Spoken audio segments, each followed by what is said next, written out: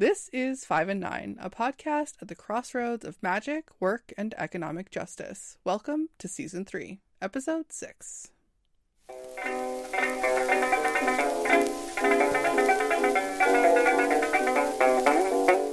So people with higher levels of stress who have adaptive stress mindsets or friendly stress mindsets, they tend to have better health results. And I was like, well, I can do that.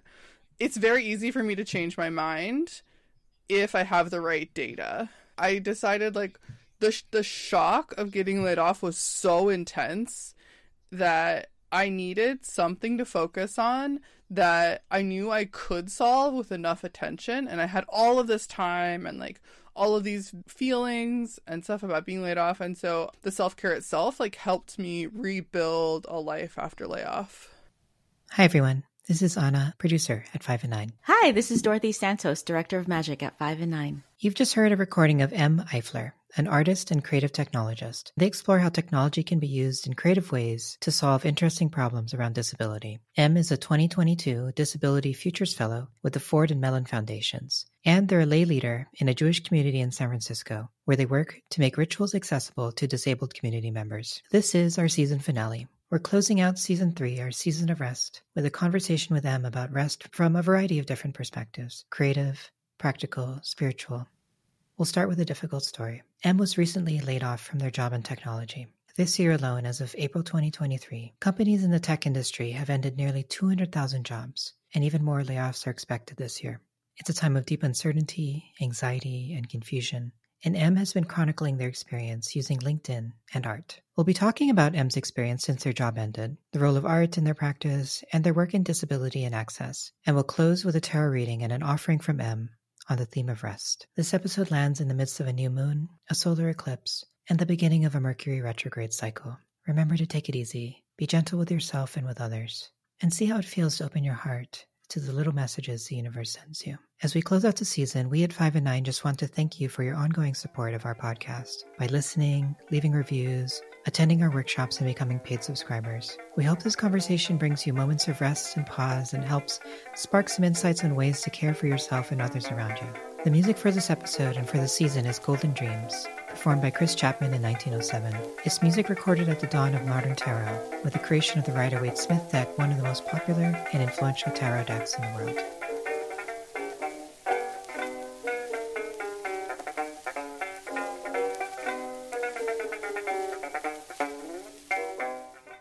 Em, thank you so much for meeting with us today and being in conversation about something I think that's just really difficult for a lot of people. I've actually had the experience of being laid off myself, but there's something so unique and extraordinary about the way that you're actually chronicling that.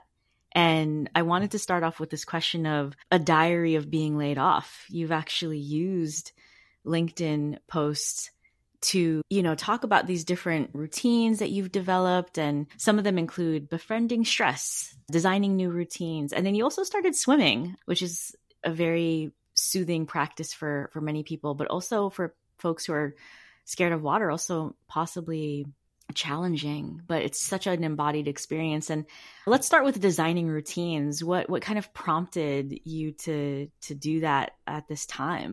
I started designing the routines for two main reasons. One was that while I was working, I definitely, to be honest, I have struggled for years with simple things like brushing my teeth. My mother still has stories from when I was very young of like, doing hygiene has been difficult for you since you were a baby.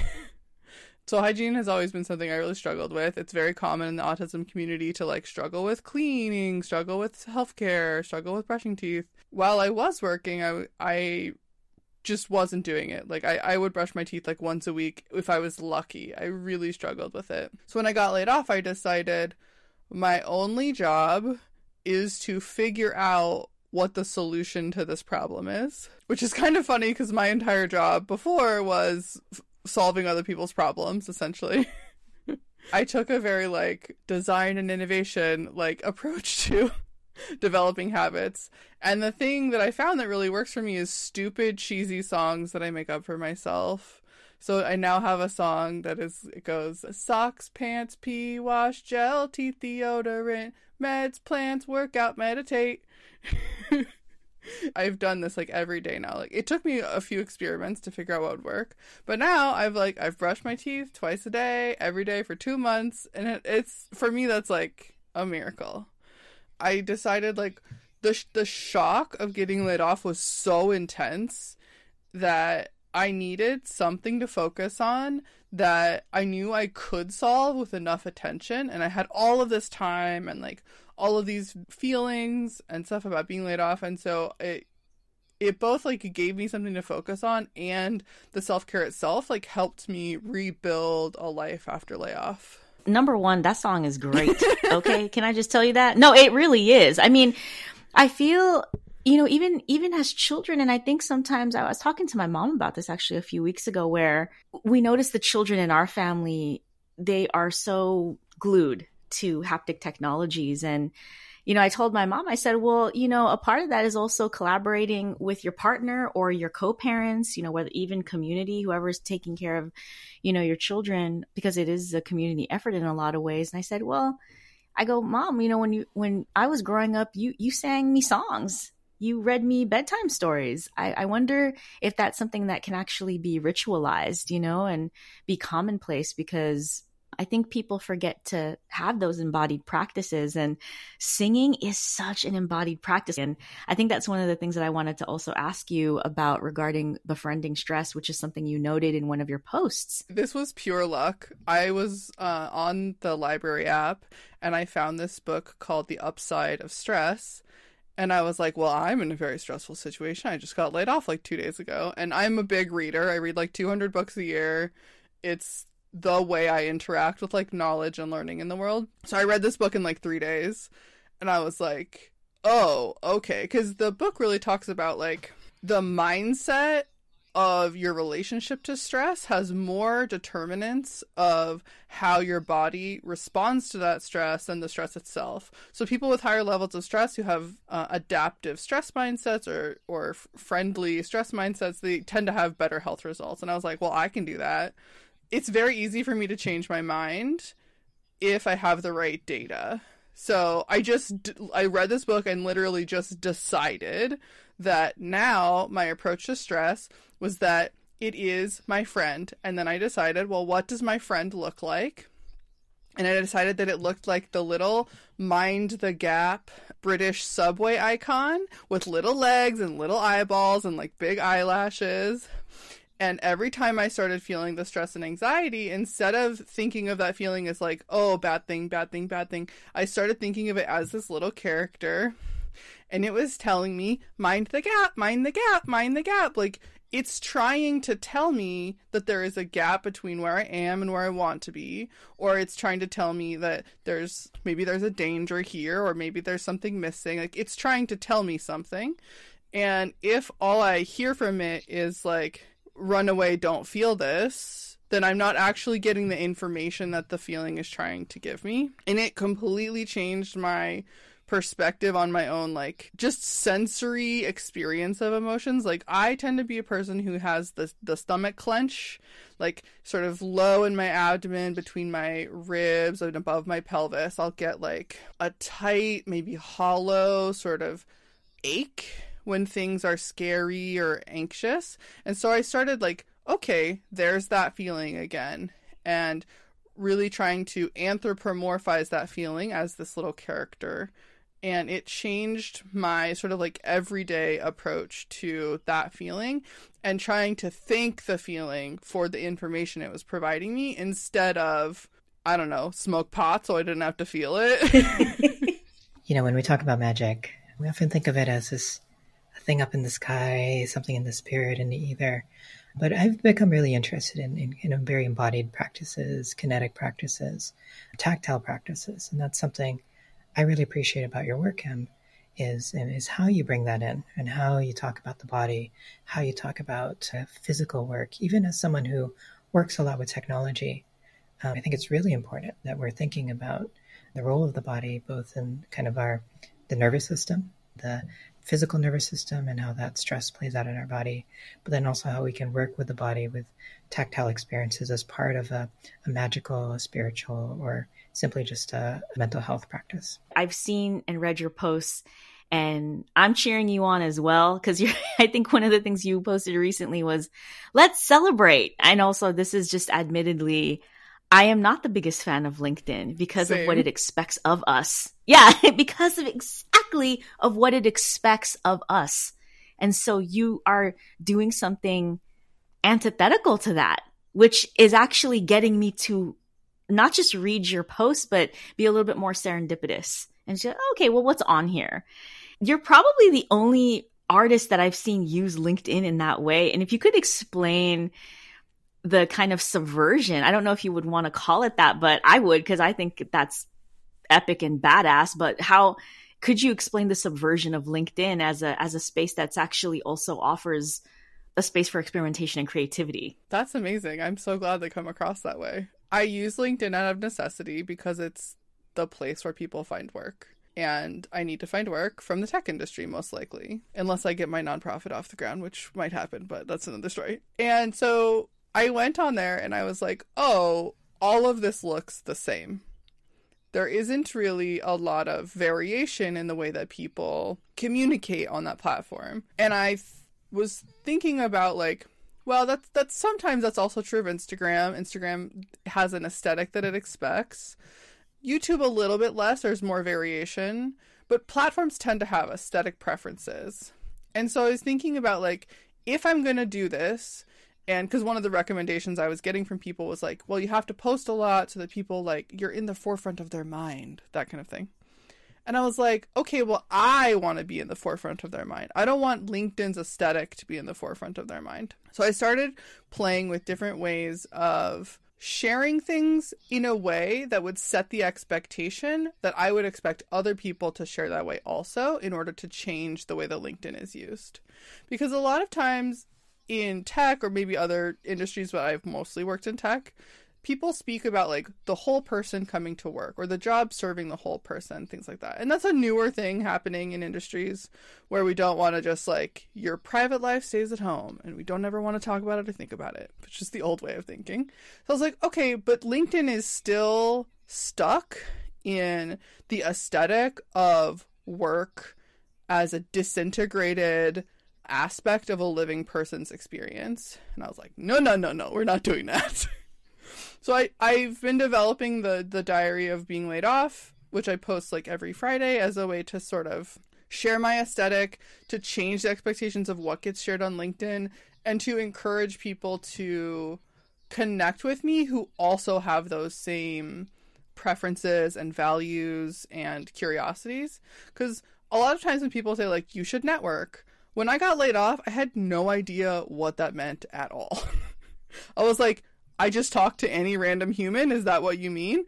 It does mean talking to a lot of people, but it also means sharing your values and sharing what makes you feel good about the world, how you want to change the world, things like that. Like, and being able to share that in a way that other people can connect to it, so that they can come to you and be like, hey, I saw that thing that you did that made me feel a way. I would like to talk to you and network. Like, that is what networking is. It's about values and care and compassion, and asking the recruiter if they had a stressful day, if you had an interview. Like, that's important because you're sharing a sense of care with a person who doesn't expect that sense of care from people. Like, that is sort of what I'm trying to develop in my presence on LinkedIn.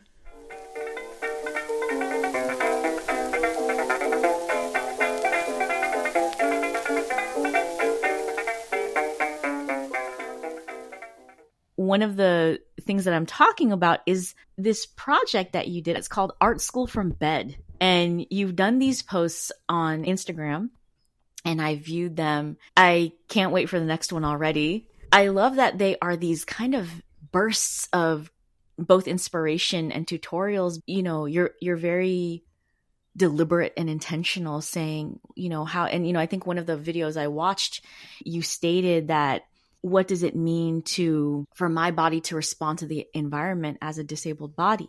Let's actually cut briefly to some audio from this series. Art is not about raw talent. It's about ingenuity and resilience. And you know who's amazing at those skills? Disabled folks. It's Art School from Bed.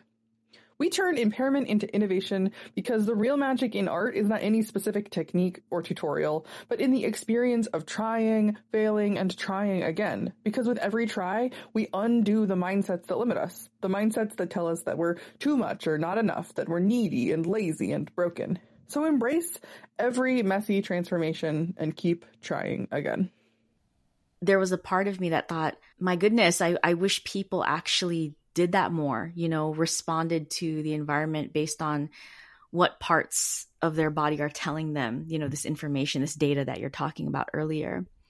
And so I'm wondering if you could talk about what was the first kind of instance for you that you thought, I need to share this, and I'm going to create a whole different type of art school. Art School from Bed started just sort of as an idea on paper because in 2022, the summer of last year, I won the Disability Futures Fellowship from the Ford and Mellon Foundations. It was the first time in my, 15-year-long artistic career that I realized, other people care about this. Because for years I had been making work that was very much about my disabled body, how things can be prosthetics to me, how I make art. I make very rules-based art that sort of serves my executive functioning needs. And I realized when I got that award that if we were serious about not only disabled artists, but every kind of body having access to self-expression, then we had to change the way we thought about teaching art, both in terms of the context in which it's taught and also the techniques that are taught themselves. When I went to grad school, I went to the California College of Art for my MFA. It was physically accessible. There were wheelchair ramps. The experience wasn't complete in accessibility to a building, but for my body, accessibility actually means a lot of other stuff. I had to put a bed in my studio at art school. And it didn't feel like a place that cared about the fact that the work came from that aspect of my life. So now I feel like I have a lot more power to use what I've learned from years of experimentation and develop practices, or at least show how I've developed practices for myself so that other people can develop them also. And I focused mainly on, or at least Art School from Bed currently focuses mainly on chronically ill, depressed, neurodivergent, people with other mental health disorders, people who spend a lot of time in bed or on the couch, who don't have access to physical space in the way that others do, or they don't have access to demonstrations of creativity from that physical embodiment of lying down that, a lot of other people do.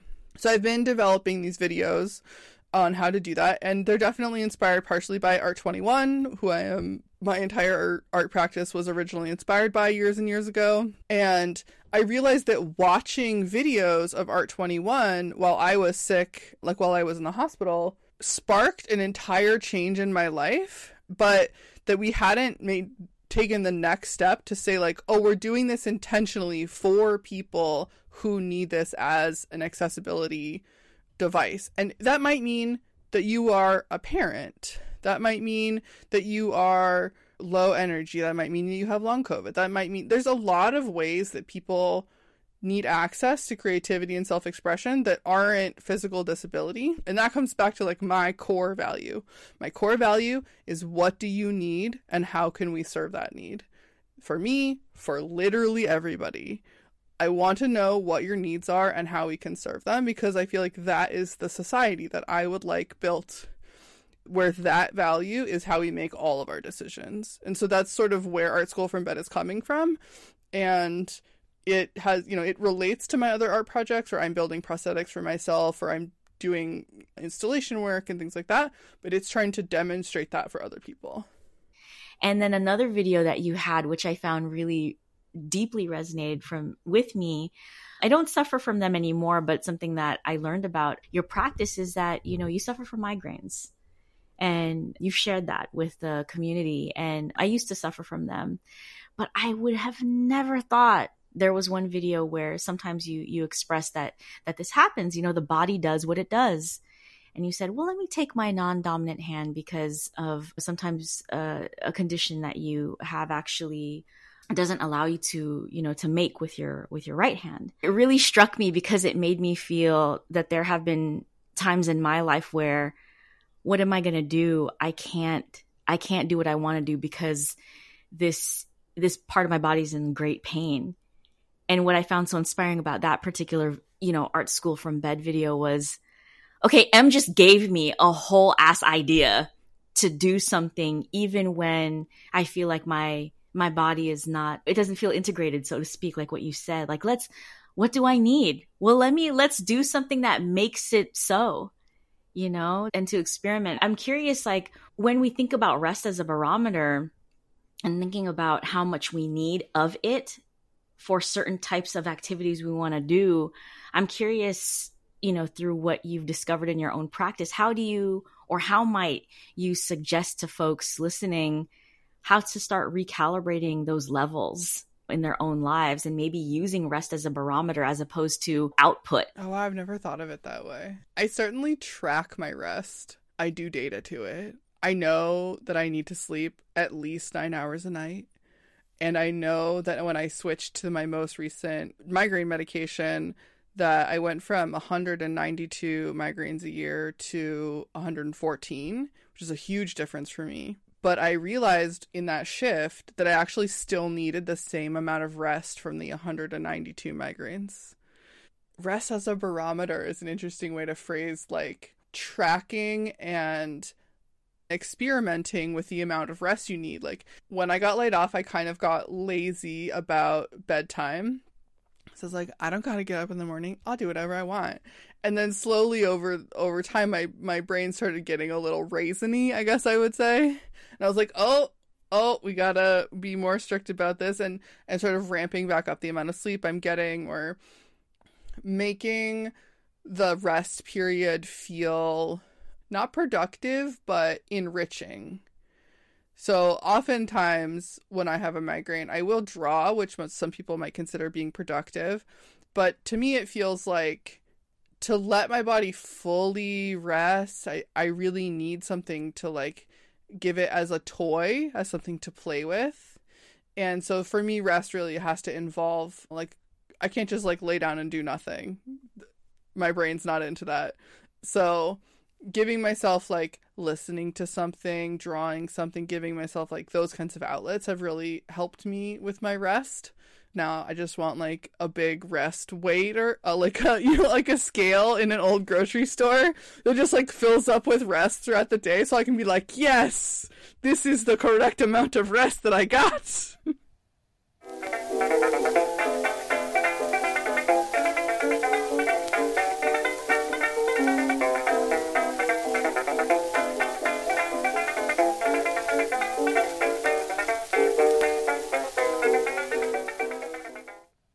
We wanted to close Season 3, our season of rest, with an exciting opportunity to do a live tarot reading for M. Eifler in M Studio. M's also been designing a deck, the Mixed Signals deck, which we're going to learn about.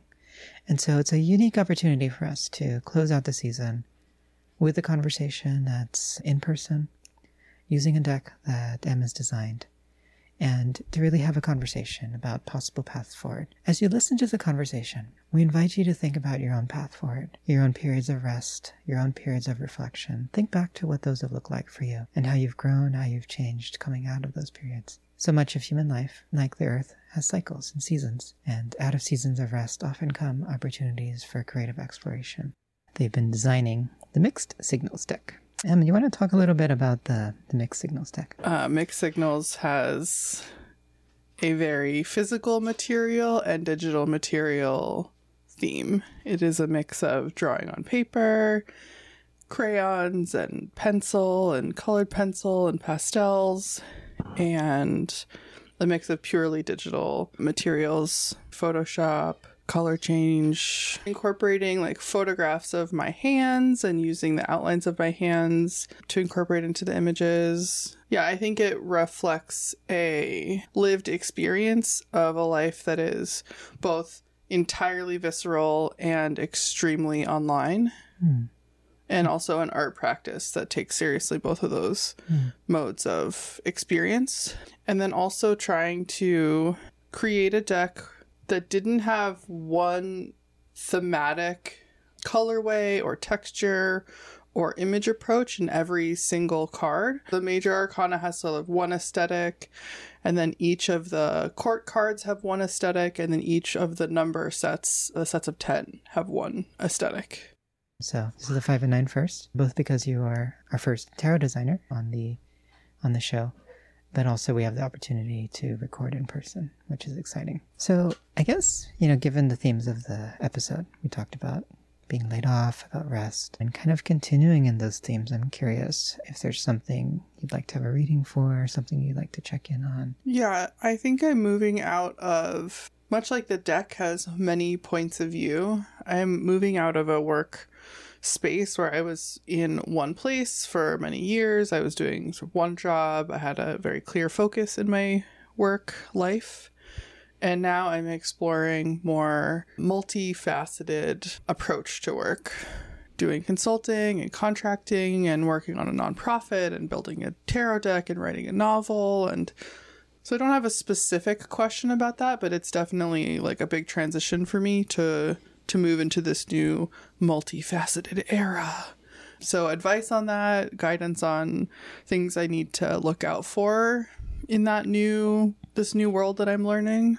So what we have in front of us is the Mixed Signals deck designed by Eifler, and we'll include some of the images actually in the newsletter.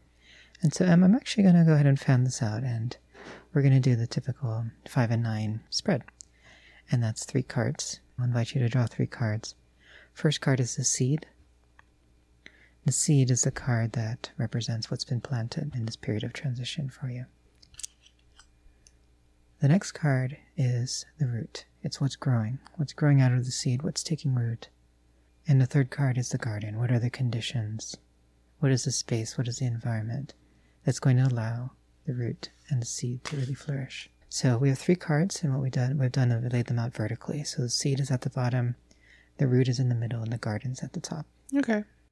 So this is the seed, which is the High Priestess card. The High Priestess card is a graphite drawing on a white background of a quite abstract face surrounded by a crown of hash marks.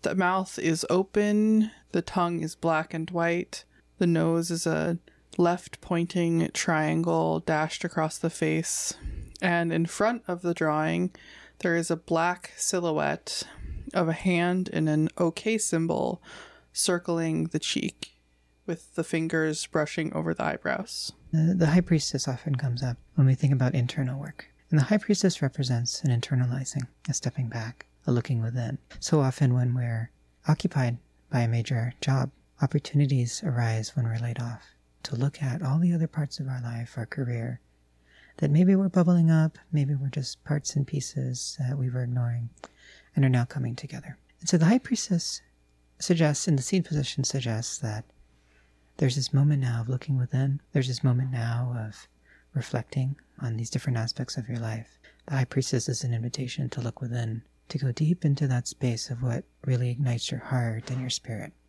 as you think about structuring and putting together this new life that you're beginning to explore. Let's take a look at the root card. The root is the 3 of Wands, which is a 3-branched tree growing on a red and purple background. The limbs are scattered with a confetti of warm brown leaves and red berries. And the bark of the tree is a collection of sort of swooping, gathering lines. So this is so interesting. From the shadow of the OK sign, moving into this period of growth, of planting, of budding. The 3 of Wands, as you've illustrated it, contains a lot of color. It contains this lively, vibrant tree. When we think about the Wands energy, it represents fire, creativity, represents finding that spark, that chi in your life. And so out of the seed of the High Priestess, out of the seed of those moments of depth of exploration within, is a moving outward into the fire of creative energy, of cultivating these different aspects of your life that we talked about that might have been neglected or might have been ignored while you were busy. And the Three of Wands is also an invitation, I think, with these trees, is that to grow the different limbs of your practice. And so it's this dialogue here that I find really interesting and generative, to allow the Three of Wands to grow. The seed that you really need to cultivate right now, that you need to sit with, is that internal looking. Now we'll look at the garden. The Maker of Stones. The Maker of Stones is a big night sky, black, full of white twinkling stars in the background.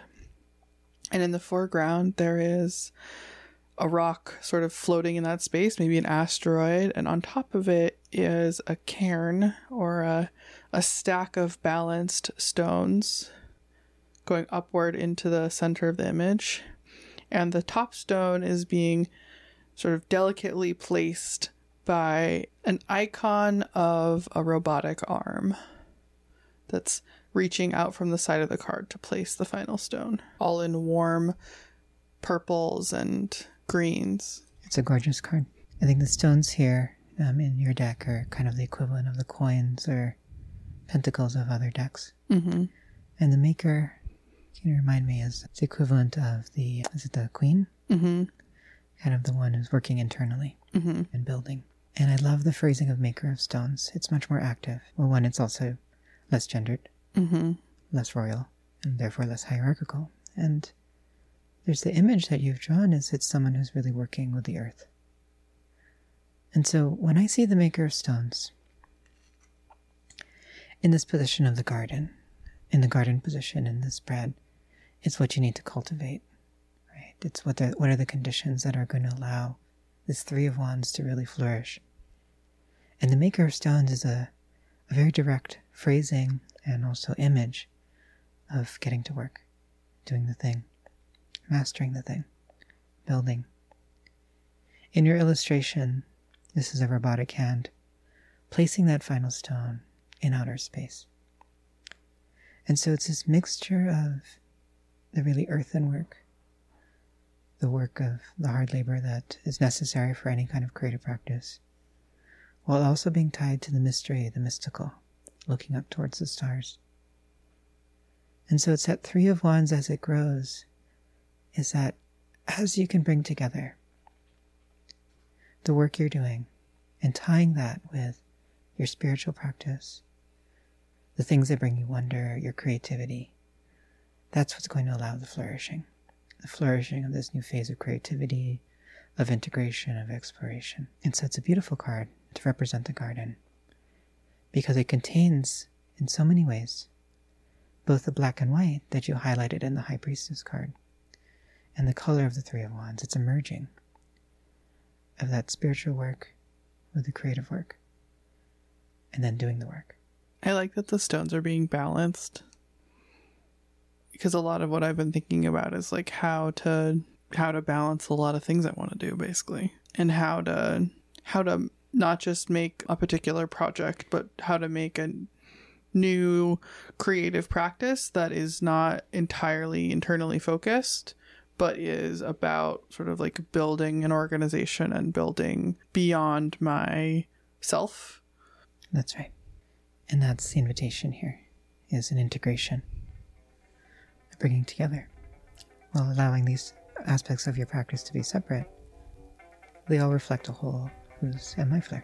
From this moment of loss, of confusion, you've been generating an amazing kind of dialogue on LinkedIn, on Instagram, around Art School from Bed, around your practice of sharing kind of these public diaries and reflections on what you've been learning through the experience of being laid off. You're creating that work now. You're developing that work. It can be a scary time, but at the same time, there's really a strong invitation to build something new from this place of exploration and internal reflection that you're finding yourself in.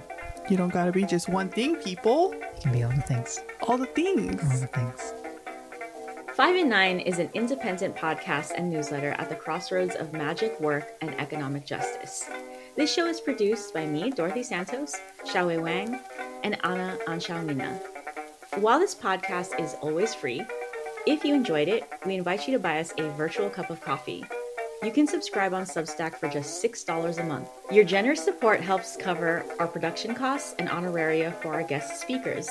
Paying subscribers get access to additional content, like our taroscopes we produce with Ignota Books, standalone meditations, and discounts on workshops and classes, including the ones we run with the Shipment Agency. We'll be back in a couple months with Season 4. It will be our first season to be recorded almost entirely live and in person in a series of special locations around the world. In the meantime, be sure to subscribe to us at thisis5and9.com, where we'll be continuing some of our ongoing programming, such as our taroscopes and our popular Scrolls and Streams series, where we provide links to interesting readings and articles about the future of work and magic. You can also tune in on Apple, Spotify, and Google, and wherever you listen to this podcast. However you subscribe, you'll be the first to learn about the new season when it's released. Thanks for listening, and we wish you comfort and ease in these difficult times.